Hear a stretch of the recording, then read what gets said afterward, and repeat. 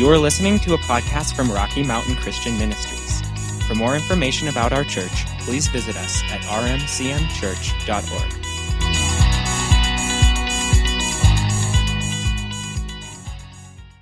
All right, so I want to talk about, I just titled this Redeemed. I want to talk about what our redemption means, what the scripture means when it talks about us being redeemed. And I want you to go with me over to Galatians chapter 3 in verse 13. For many of you, this will be a very familiar verse. I just have to stop here for a second. Did I forget something? Just feel like I did, yeah. It's still a little odd. The whole thing is a little odd. No, we did the offering. We did worship, right? Yeah. Okay. All right, we're getting great things. Okay, Galatians chapter 3, beginning in verse 13. Look at these verses. Christ redeemed us from the curse of the law by becoming a curse for us. For it is written, cursed is everyone who hung on a tree. He redeemed us in order that the blessing given to Abraham might come to the Gentiles through Christ Jesus, so that by faith we might receive the promise of the Spirit. All right, there's a tremendous amount in those two verses, and we're just going to pick those apart a little bit. But let me say at the outset here, it says that he redeemed us so that the blessing given to Abraham could come upon the Gentiles. So we need to understand that first. We need to understand that in the New Testament, Abraham is called the father of our faith. All right, because he was the first person who was declared righteous. Righteous means in right relationship with God. He was declared righteous because of his faith, not because of his works. This is Old Testament. This is 400 years before the law and the Ten Commandments and the law of Moses would arrive on the scene. This man simply had faith in God, and God declared him, because of that, to be righteous and in right standing with God. And that's how we live today. So Abraham is called the father of our faith. You find back in, I just want to read some of this to you, back in Genesis chapter 12, you can turn there if you'd like, or just listen, Genesis chapter 12, verses 2 and 3. This is where the Lord spoke this blessing over Abraham. God said, I will make you into a great nation, and I will bless you. I will make your name great or well known, right? And you will be a blessing. So the bottom line of the old covenant, and in turn the new covenant, is I will bless you, and you will be a blessing. Every blessing that we receive from God is there to be given, to be shared. It doesn't mean you don't get blessed by it. You do get blessed by it, but it's an overflowing blessing. So all of the blessing, all of the favor that comes upon us is so that we can be a blessing to others, to other believers, to non-believers, to the world, to our city. God equips us with his blessing to be a blessing to others. This was always his intention. It was always it's like the bottom line of a contract. A covenant is a contract. And in this contract, God took all the responsibility on himself. There was nothing that we could do on our end of the contract. And in the new covenant, the new contract that we have with God, Jesus paid the price. Jesus is the covenant. Jesus has done everything. What we do is enter into it by faith. So he says, you will be a blessing. He goes on, he says, I will bless those who bless you, and whoever curses you, I will curse. Shorthand, that means God is on your side. All right? That doesn't mean God loves everything we do, but God has chosen to be on our side. I will bless those who bless you. Whoever curses you, I will curse. And all the peoples on the earth will be blessed through you. This was to Abraham. All the peoples on the earth will be blessed through you. Galatians, you might want to write this down, Galatians chapter 3, where we just were, verse 16, it tells us that God's blessing was made to Abraham and to his seed. All right, to his child, to his seed, to his, progeny. but it's a singular term, to his seed, not to his seeds. God said, I will make a great nation of you. Abraham would have lots of children, and Abraham's children would have lots of children. That was part of the blessing on his life. But God said, the whole earth is going to be blessed. The whole earth will be blessed through you. And that promise was made to Abraham and to his seed, singular. And the Apostle Paul makes a big deal out of that, because that word seed there means Christ. The whole world would be blessed, or we can put it this way, well, that's the whole world being blessed, that all of us, everybody, has the opportunity to be made right with God because of Jesus Christ. All right? All of that started with Abraham. And the verse that we read starting out says, Christ redeemed us from the curse of the law. And he did that so that the Gentiles could enter into, those of us who are not Jews by birth, could enter into that blessing. And that would, the blessing given to Abraham could come upon us. So I hope you're following me here. When we come to Christ, we come to Abraham's seed. We come into the blessing that God spoke to Abraham. We come into, really, the new covenant is still the Abrahamic covenant. There was the Abrahamic covenant.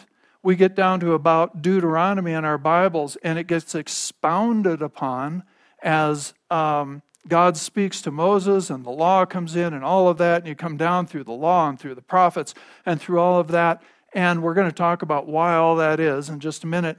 But we come down to the point where Jesus Christ comes and dies on that cross as our substitute, and allows every person who will receive him by faith, who will put their trust in what he did on the cross instead of their own works, who will receive him as Lord and Savior, every one of us come into that original covenant that was made originally with Abraham. It is a new covenant. It has better promises. It's a better covenant because it's in Christ. It doesn't depend on what we do.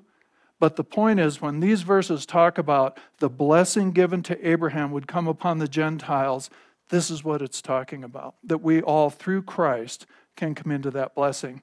So Galatians chapter 3, verse 29 says, if you belong to Christ, then you are Abraham's seed and heirs according to the promise. We get all this by inheritance. And we get an inheritance when somebody dies and leaves us what belonged to them. Jesus died and has given us what belonged to him and belongs to him exclusively. All right? So the result of all that is that all the promises of Scripture and all the blessing that is contained in our salvation, which covers every area of life, all of that belongs to Christ, and our salvation and every promise God ever made is secured in Jesus Christ. The reason that's so important is because that salvation didn't depend on our works, on our behavior, on us doing everything right. It never depended on that. The blessing of God given to us, it never depended on our works. It depended on our faith to enter into a free gift. Okay? If I didn't earn that salvation, and if I didn't earn that blessing through my actions and my attitudes, then I also can't destroy that salvation through my actions and my attitudes. This is why when we talk about eternal security, we have eternal security because we are entering in. Really, when we put our faith in Jesus, we now enter into a covenant that exists between Father and Son. It exists between Father and Son. The covenant isn't with us. We enter into Christ, and we enter into his life, his blessing. It belongs to him. It's secured by what he did at the cross. We just get to enter into it. We inherit it. We become one with Jesus Christ when we give our life to him. So we can't mess this thing up. Even on our worst day, we don't mess this thing up. Now, there's no question that through our behavior, we can live in patterns where we walk in more or less of what Christ has provided. No doubt about it. I mean, sin still does have a cost. But we can't erase or undo what Jesus did. That's why there is forgiveness. Even when we blow it and we sin, we can come back and repent and receive forgiveness and come right back in to that covenant. That covenant exists today between God the Father and God the Son. All right, does that make sense? So the scripture that we read, it says, Christ redeemed us from the curse of the law by becoming a curse for us. So, curse of the law. All right, what's that? All right, if you go back to Deuteronomy chapter 28, all right, in Deuteronomy chapter 28, the children of Israel, Moses is preparing them to go into the promised land. They've been in the wilderness. And there are a couple of chapters there, 28, 29, where they stood and they all got together and they heard the blessing of the law, what's called the blessing of the law. Walk with God, love Him with all of your heart, obey, remember this is Old Testament, obey the Lord your God fully and completely, and all this blessing will come upon you. All right, the first about 14 verses of that chapter, really I think it's like verse 3 through 14, describe the blessings of walking with God. All right, and under the old covenant, that had to be done perfectly. That was part of the plan. We'll talk about that in a minute. So Deuteronomy chapter 28, those first 14 verses, give you the blessing. It's a beautiful thing. You need to read it really often and know what God's blessing on your life looks like. You have to interpret it. It's an agricultural society. You have to interpret it a little bit into modern language or where we live, but you get the ideas. All the big ideas are there. From verse 15 through verse, I believe it's 68, at the end of the chapter, all of those verses give us what's called the curse of the law. This is what life looks like on a fallen planet when we don't walk with God. It's ugly. It's really awful. Should probably read that once in a while too. But I mean, it covers every area of life. It's absolute failure, absolute destruction, absolute inability to make anything work. Sickness, disease, hatred, everything that grew out of man's choice to separate himself from God, to go his own way, to be essentially his own God, which happened in the garden. Everything that none of what's in those verses was ever God's intention for us to experience. But here we are. We live in this world. And I mean, it's ugly. There are boils, there are enemies, it's awful. There's slavery, captivity, it's awful.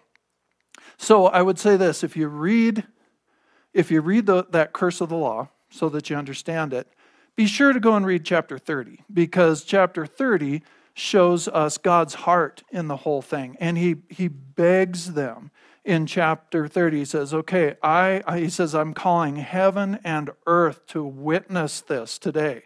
I've laid out before you life and blessing, death and cursing. All right? And let me just say this right here because it has to come out sometime in this teaching. When the Bible talks about death in these types of passages, or when it's talking about sin and death, the word death there means separation. So physical death is a separation of the spirit and the soul from the physical body. Spiritual death is man's separation spiritually from God that happened because of sin. All right? Everybody's born into a condition of spiritual death. We come out of that when we make Jesus the Lord of our life. But God says there in Deuteronomy chapter 30, I have laid out before you life and blessing, death and cursing. Choose life. He begs them, choose life. So they have a choice. And he says earlier on in that chapter, what I'm laying out for you today, it's not too hard for you. It's not too far away. Somebody else doesn't have to go get it. The word, he says, my word is right there in your heart and in your mouth. Okay, so even this was under the Old Testament. They weren't born again. They didn't have the Holy Spirit living in them. And God still said, my word is there. My word has the power to keep you in this place of life and blessing. Choose it. He says, you've got a choice. Choose it. You have to choose it. We still have to choose it. Okay, so this is what, the curse of the law describes. It refers to the whole of the destructive result of sin and separation from God. All right, again, the last part of Deuteronomy 28 describes how sin brings ruin to every possible aspect of human existence. All right, and I'm not just talking about our personal sin, okay? Don't go there. Talking about the sin condition. There is what we call the sin condition that is in the earth, the fallen nature of the earth and the universe, honestly. Romans tells us. The curse describes God's verdict regarding sin and all the destruction and ruin that sin produces. New Testament says the wages of sin is still death. All right? So this is what we're talking about. We are redeemed from the curse of the law. We are redeemed from the curse of the law so that the blessing given to Abraham can come upon us. So let me give you this real quickly because people always ask these questions. So why did all this have to happen? Okay, and we can't go into everything about that, but what was the purpose of the law?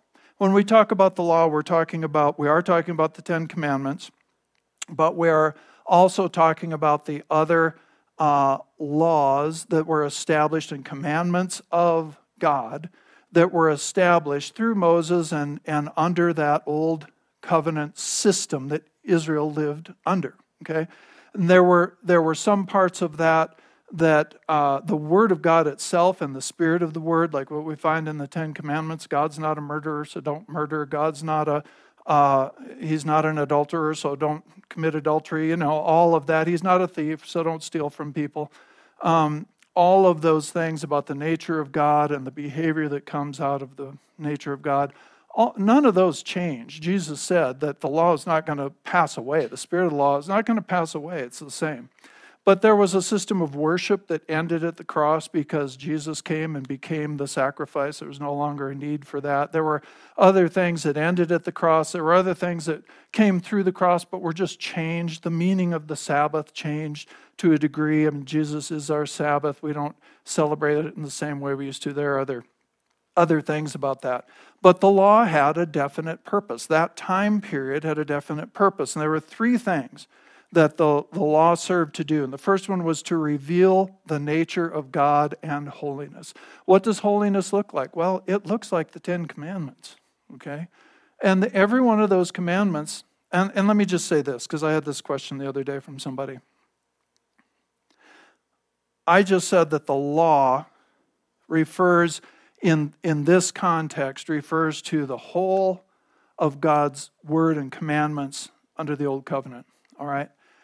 They received that from God, but then as a people, they did the same thing we do. Have you noticed that we are on our sixth version of the health order that was given whenever that was, March 11th or 14th or whenever it was?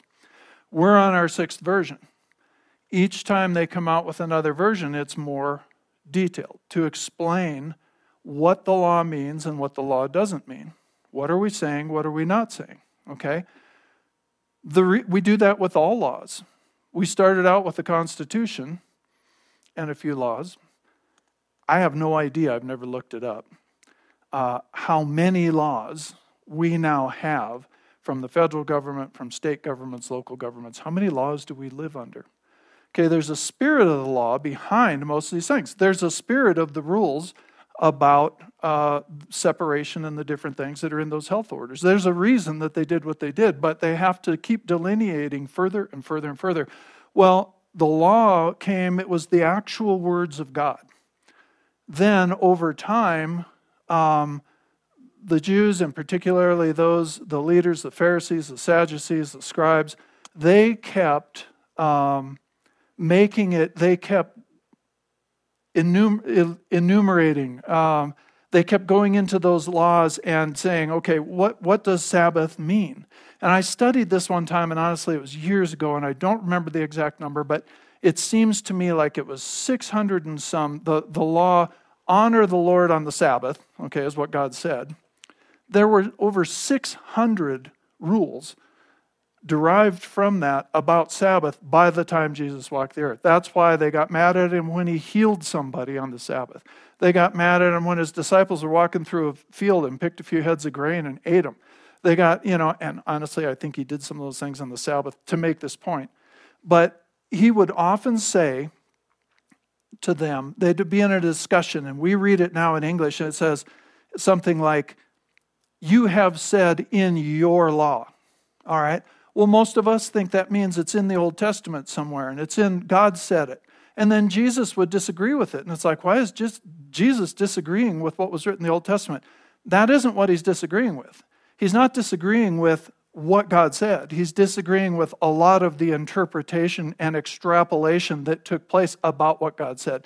They made all these laws, and that's where he said, you have put a burden on people that you aren't you're trying to lift with a little finger. You aren't touching it, and you've put all this burden on people. That was not God's law.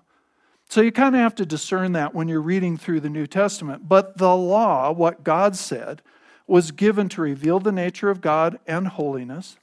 It was given to, the Bible tells us this in Galatians 3:23, it was given essentially to keep humanity in protective custody and to preserve us spiritually until Messiah could come.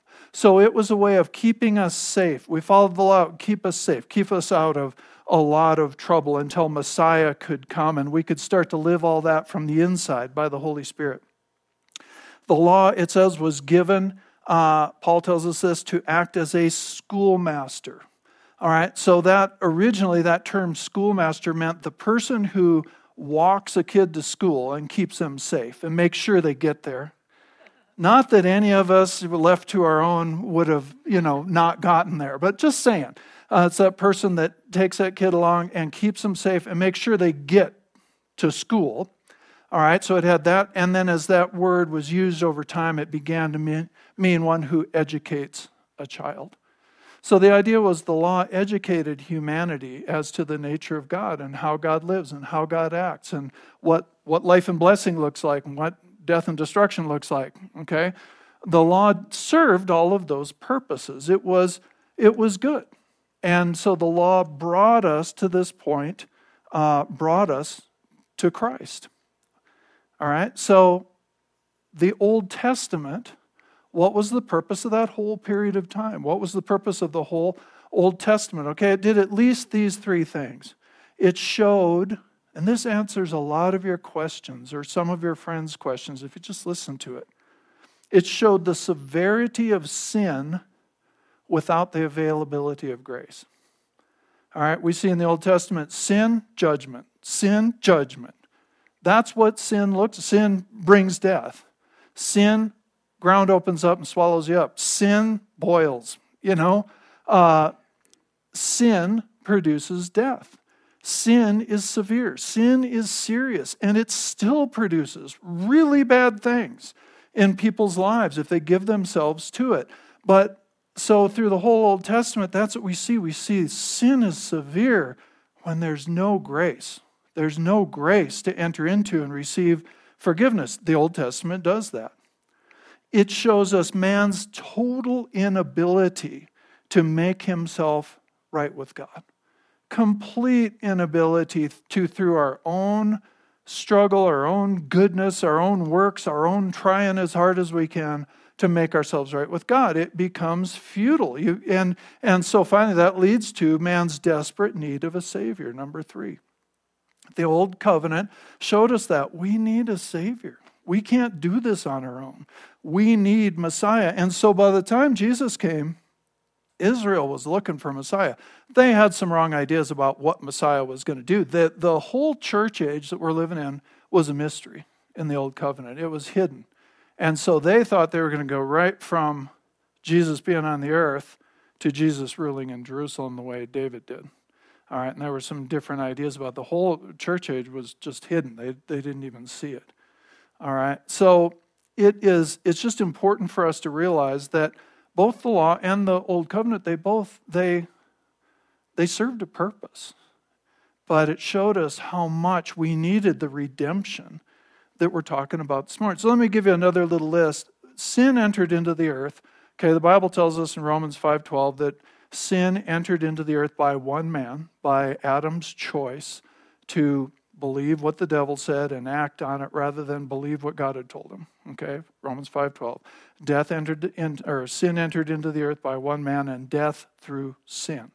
So death, and again, remember, that means separation. Separation from God, all right? That was never God's intention. That entered through sin. Death, as far as us dying and not being eternal beings, was never God's intention. And every kind of evil and destruction and decay that we can possibly think of arose in the earth because of sin and death entering the earth. So let me just give you a little list. Here are some things that sin entering into the earth produced. Is this a happy message so far? It's going to get better in just a minute. The sin nature, just remember, you're redeemed from all of this. This is our point. You're redeemed. All right, the sin nature in unredeemed mankind. All right, when sin entered into the earth, we all entered into this sin condition. We are all born this sin condition. So that sin nature in unredeemed mankind creates a tendency towards self-absorbed, self-directed, self-worshiping living. All right, that creates a tremendous amount of evil and all kinds of problems in the earth. All right, hatred, pride, addiction, murder, sexual sin. It all comes out of this sin nature in people. All right, the sin nature will live in direct contradiction to God's nature. Number of scriptures tell us that. The carnal mind, the flesh-ruled mind, it says, is enmity. It is the enemy of God and constantly contradicts God. All right. Secondly, death. We just said that. Death, first spiritual, then physical, entered the earth through sin. Sin brought that in. All right. So all the different things that lead to that, sickness and disease is a result of sin entering the earth. Brokenness, spirit, soul, and body. All the different things that, shortened physical life, actually dissatisfaction, a life that never satisfies. You're living, you're working, but it never satisfies. That's a result of sin entering the earth. That was never God's intention. All right? John 10:10 tells, Jesus says, thief comes only to steal, kill, and destroy. I've come that they might have life and life more abundantly. That was always God's desire. That was God's will. It still is. That was God's will, God's heart, God's desire. Let me read you this one. I love this verse. Proverbs chapter 3, verses 1 and 2. This is from the Amplified Bible. It says, my son, forget not my law or teaching, but let your heart keep my commandments. Because length of days, get this, length of days and years of a life worth living. That's so good. His word brings length of days, years of a life worth living, and tranquility, inward and outward and continuing through old age until death. These shall they add to you. All right, the word and our relationship with God brings that kind of life. So the opposite of that is, this is what God's will is for us, length of days, years of life worth living, peace in our hearts that continues through life. The opposite of that comes from the sin condition in the earth. All right, sin condition in the earth also brought, next one, a universal condition of decay. I don't have much time to talk about this, but in Romans chapter 8, it talks about how the entire creation was brought under, it uses two terms. It says the entire creation was subjected to a condition of futility, which means an inability to produce what God desired, all right? And decay, which means decay. Things rotting, things falling apart. None of that was supposed to exist. That all came into the earth through this sin condition. The law, the old covenant brought us to this point where we knew to receive what God, to have this right relationship with God, be able to be who He created us to be, produce what He created us to produce, we need a Savior. We need the Messiah. All right? So let's go back to Galatians chapter 3. We'll pick this apart just a little bit. Galatians chapter 3, again, verses 13 and 14. Let's just read it again. Christ redeemed us from the curse of the law by becoming a curse for us. We see this in a couple of places. Christ became our sin. He became the curse. He didn't just take a penalty, take a punishment, take one for the team, and then that was it. He literally, some translations say he absorbed the curse into himself. He absorbed everything that we deserved. This is the statement that you need to remember. Christ went to that cross, went to the grave, was actually separated in that time from the Father. He experienced everything that we deserved as our substitute. He became a substitute for us. So whatever it was that we deserved because of sin, and I make this point because this ruffles some religious feathers on some people, but it's very clear in the Scripture. In fact, one of our friends posted something on Facebook the other day about what happened on Saturday between Friday and Sunday, and actually just go Google the 3 days, 3 nights thing. It actually started before that. It makes perfect sense with the Jewish Sabbaths. But anyway, forget that. We look at it, Western world looks at it as Friday, Good Friday, right? Saturday, I don't know what we do. We all go shopping or something. And Sunday is resurrection. Well, what happened between the cross and the grave? That's a really good teaching all by itself. We should do that sometime. It says that he took captivity captive. He preached to the people that were in prison, the people that were being held and waited and died under the old covenant, were waiting for Messiah in faith.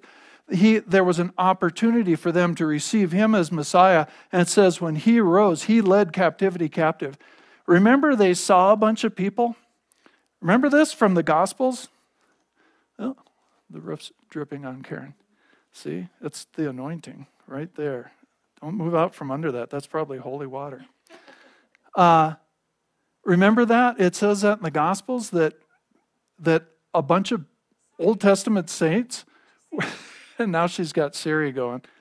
Siri loves to come. Anyway, I won't tell you what I say to her. This is a good point. There were Old Testament saints walking around between as Jesus was coming to the resurrection from the dead. There were people walking around. Well, they were being led with him. Anyway, way too much to go into. I could give you a bunch of scripture on that. Where was I? He redeemed us from the curse of the law by, becoming a curse for us. He actually became what we deserved. He took the full wrath of God for every sin ever been committed was laid on him, so that now we can receive. Anybody can put faith in Jesus Christ and receive this redemption, receive what Jesus deserved. I remember where I was 5 minutes ago. Sorry, I got a little excited there. He died as our substitute. What does that mean? That means whatever he took, you don't have to. And you shouldn't put up with in your life. I'll give you some verses on that in just a second. So what does this mean to be redeemed from the curse of the law? That word means to buy out completely. To buy out completely. We've been bought. We've been paid for. We've been bought out. That was used of a person paying the price for a slave in order to set them free. We were in slavery to sin and death. He purchased us so that he could set us free, and we could then make the choice. There again, we're back to choose life. We get to make the choice. I receive Jesus, or I reject Jesus, and I hope you don't do that. All right, but he paid the price for every person. Believers do not have to live under the curse of the law. And that's why if you read those verses of the curse of the law in Deuteronomy 28, just go right down the line and say, I don't have to have this. The devil has no right to bring this into my life. Jesus paid the price. I am redeemed. I'm completely bought out from under this. We are redeemed from it. We should resist it in the name of Jesus.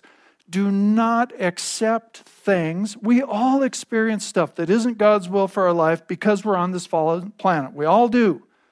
But we should do it with a fight. We should fight for what Jesus died to give us. All right, we should fight for that in prayer. We should resist the devil and make him flee from us. We should help other people grab hold of the salvation that Jesus gave for us. This thing is not just about, oh good, I received Jesus and now I'm going to sit here and get beaten up until I die or he comes again and then it's going to be good in heaven. Our assignment is to pray and believe and bring the will of God, the same as it is in heaven, to this earth. That was the assignment that he gave us. All right, so fight for it. Fight for it. All right, so he overcame every form of sin through appropriating, believers can overcome every form of sin through appropriating the power of the blood of Jesus Christ, using the authority in the name of Jesus. These are some of my favorite verses. I'm just going to read them to you. Romans chapter 6, verses 8 through 14. The Lord used these verses to set me free from so many things in my life. So it says, Romans chapter 6, verse 8, it says, now if we died with Christ, see, we were united. He became our substitute. He went to the cross, but we were in him. All right, the Father saw us in him. If we died with Christ, we believe that we will also live with him. For we know that since Christ was raised from the dead, he cannot die again. Death no longer has mastery over him. The death he died to sin once for all, but the life he lives to God. That's all really cool. That's Jesus. Wonderful. Read the rest of it. It says, in the same way, count yourselves. This is an accounting term. Count. It means add it up and come to this conclusion. In the same way, count yourselves dead to sin, but alive to God in Christ Jesus. Therefore, do not let, did you get that? Do not let. This means we have something to do with this. Do not let sin reign in your mortal body so that you obey its evil desires. He wouldn't tell us that if we couldn't do it. If we didn't have the power by grace and in his name, it's not in ourselves, grace empowers us to overcome sin and to take hold of everything that Jesus died to give us. Do not let sin reign in your mortal body so that you obey its desires. Do not offer the parts of your body to sin as instruments of wickedness. All right, so that's a choice we make sometimes. We say, okay, I'm going to use these eyes for sin. I'm going to use these ears for sin. I'm going to use this mouth. That's a big one, big mouth. We use this tongue for wickedness. Don't offer, so don't make that offering. Don't make that offering. Don't offer the parts of your body as instruments of wickedness, but rather, instead, offer yourselves to God as those who have been brought from death to life. Offer the parts of your body to him as instruments of righteousness, for sin will not be your master, because you are not under law, you are under grace. Grace empowers us to do and to be what we could never do or be on our own. That's why Jesus increased it. With the law said, do not murder. Jesus said, don't even stay angry with anybody. Why could he do that? Because we have the power of grace. We can live a holier life than we could do just in our own abilities. All right? So Jesus became sin for us. 2 Corinthians 5:21, Jesus became sin for us so that we could be made the righteousness of God in Christ. He became our substitute. He went to the cross, went to the grave, and rose as our substitute. All right? His work on the cross was substitutionary in nature. All right? So again, I just got to stress this. If he did it, if he took it, became it, we don't have to, because our substitute already did it.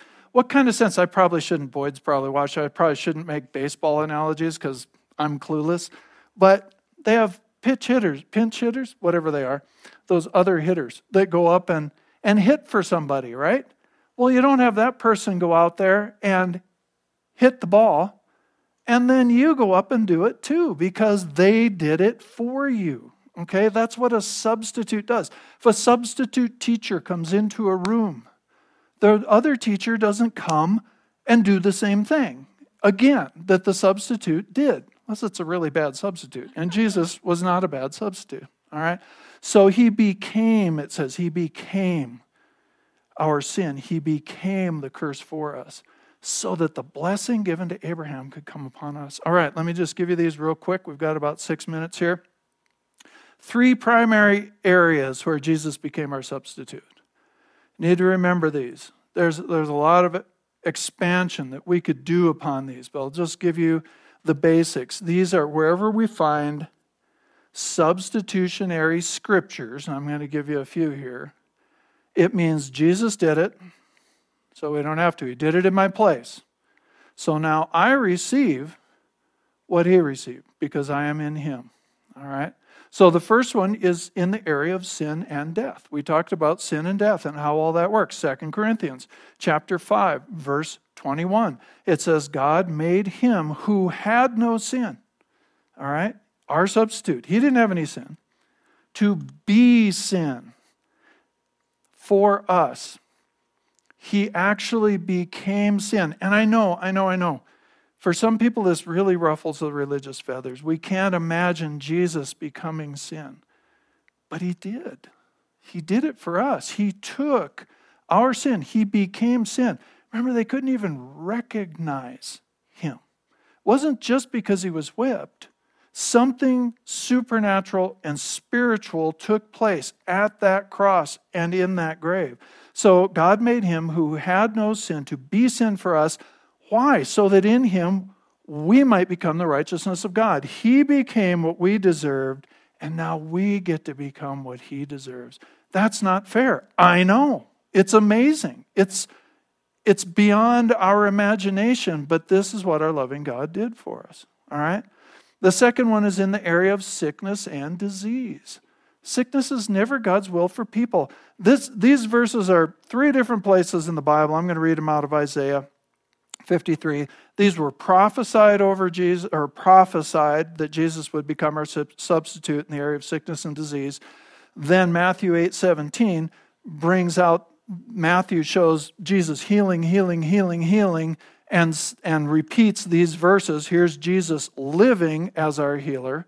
All right. And then in 1 Peter 2:24, is that right? Yeah, 1 Peter 2:24, they're repeated again in a past tense that he has healed us. All right, but here's what it says in Isaiah 53, 4 and 5. This is the Amplified. Surely he has borne our griefs. That word griefs means sicknesses. It doesn't mean just feeling bad one day, okay? It doesn't. Look it up. It means sicknesses, weaknesses, and distresses, and carried our sorrows. And that word sorrows has the connotation of disease also, and pains of punishment, yet we ignorantly considered him stricken, smitten, and afflicted by God as if with leprosy. But he was, get this, substitution. He was wounded for our transgressions. He was bruised for our guilt and iniquities. The chastisement needful to obtain peace and well-being for us was upon him. And with the stripes that wounded him, we are healed and made whole. Now, some people, they do it. They'll say, oh, that just means spiritual healing, brother. That just means, well, poor Matthew didn't get it, because in Matthew 8:17, he's clearly talking about physical healing. I believe it does include healing spirit, soul, and body, but it certainly speaks to physical healing. It belongs to you. None of us, we're on this earth. We're doing the best we can. We reach out. We pray. We lay hands on one another. We believe God. We come against sickness and disease. None of us get it 100%, but fight the fight. He took that for you so that you don't have to. All right? And the last one, and talk about upsetting people, is poverty. 2 Corinthians, get this. 2 Corinthians chapter 8, verse 9. For you are recognizing more clearly the grace of our Lord Jesus Christ. I love this. His astonishing kindness, his generosity, his gracious favor, that though he was rich, yet for your sakes he became poor, so that, substitution, by his poverty you might become rich, abundantly blessed. Now, before you write me off, all right, People have this thing in their head that money's the problem. It's not. We know and we teach all the time, so I'm going to take a bunch of time on it. Wealth does not just mean money. It does not just mean material things. The wealth that God wants for us is an abundance in every area. No question about it. But it includes financial wealth also. Because why? God wants you blessed so you can bless other people. Okay? These verses, people will say, oh, it just means Jesus went to the cross. He went into spiritual poverty. Well, poor Paul did not understand, because he put these substitutionary verses in 2 Corinthians chapter 8, and 2 Corinthians chapter 8 and 2 Corinthians chapter 9 are all consistently, solidly about financial issues, about taking up an offering, about God's blessing in material things in our lives, about how we should handle that, about seed for the sower and bread for the eater, and God wants you to have enough so that all your needs are met and you can give into every good work. That's all in those chapters, and this is right in the middle of them. So you cannot, I guess you can, but it would be unwise of you, see how nice I'm getting, to dismiss this as not talking about material things.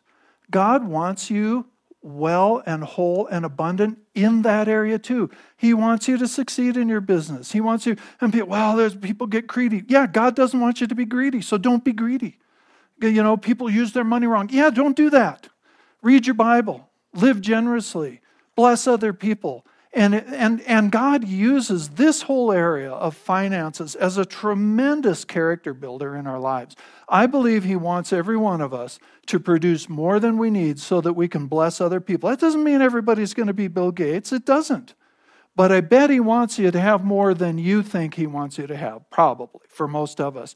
And what He wants in that is for us to develop the character so that finances don't have us, we have them. We use them. We bless people with them.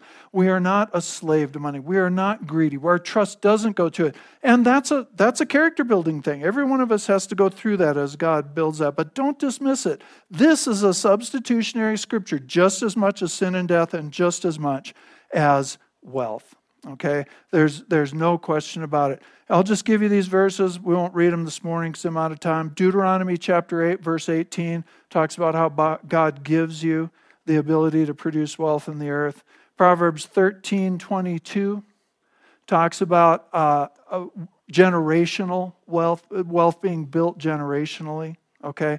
And then 2 Corinthians chapter 9, verses 10, 11 talks about how God wants to supply seed for the sower, that's to give, and bread for the eater. All right? So don't eliminate this part. I'll just tell you this story in closing. When I first went to Believer Center back in 1846 or whatever it was, I've told you many times, Karen wanted to go to church. I went, sure, we didn't need to go to church. I don't want anything to do with church. God has a sense of humor. So I was watching those guys. I was watching Marshall. What's he teaching? Oh, I'd check it out in my Bible because, I know what's going on here. And so I'd check it out and I'd go home. And it would turn out that he was right time after time after time. And I'll never forget the Sunday he started talking about this subject, that God wanted you blessed also in material things. I had him. Everybody knows God wants Christians poor. Everybody knows we're supposed to be poverty-stricken and wandering around destitute in the earth. Everybody, I've got him. We'll never have to go to church again. And of course, but I wrote down all the scriptures he gave me, and I went home and I started to study out, and I was like, man, I'm totally wrong again. And I think that really was a turning point for me. I was like, okay, I give up. Obviously this guy knows what he's talking about. So anyway, I just encourage you, those areas, and they're broad. They're broad. Every area of your life, Jesus became a substitute. So you don't have to have the curse of the law. You're redeemed from it. You're bought out from it. And you can have the blessing given to Abraham. Father, we just thank you for this morning. We rejoice in this redemption that we have. We have been purchased. We belong to you. And your blessing, Lord, is ours in Jesus' name. We don't want to be arrogant. We don't want to be greedy. We don't want to be stupid in any way with this, but we refuse not to enjoy it, Lord. You are such a good God. You are such a good Father. And I pray, Father, for everybody out there hearing this or that will hear this as time goes on, in their homes, in their place, in their life, no matter what the current circumstances, that they would know that you have the very best in mind for them, that you have purchased a great life for them, that you can lead every one of us into a greater, more abundant life, and that we can bless others with it. And we thank you for it in Jesus' name. Amen. All right, well, thanks for worshiping with us today, and I don't know, we'll be around. We'll see you next week. All right. Oh, I'm supposed to say, just shut us off already? No? We're going to say Jesus is Lord over the Gunnison Basin and the world. We always do this. We'll count to 3. All right, 1, 2, 3. Jesus is Lord over the Gunnison Basin and the world. Amen.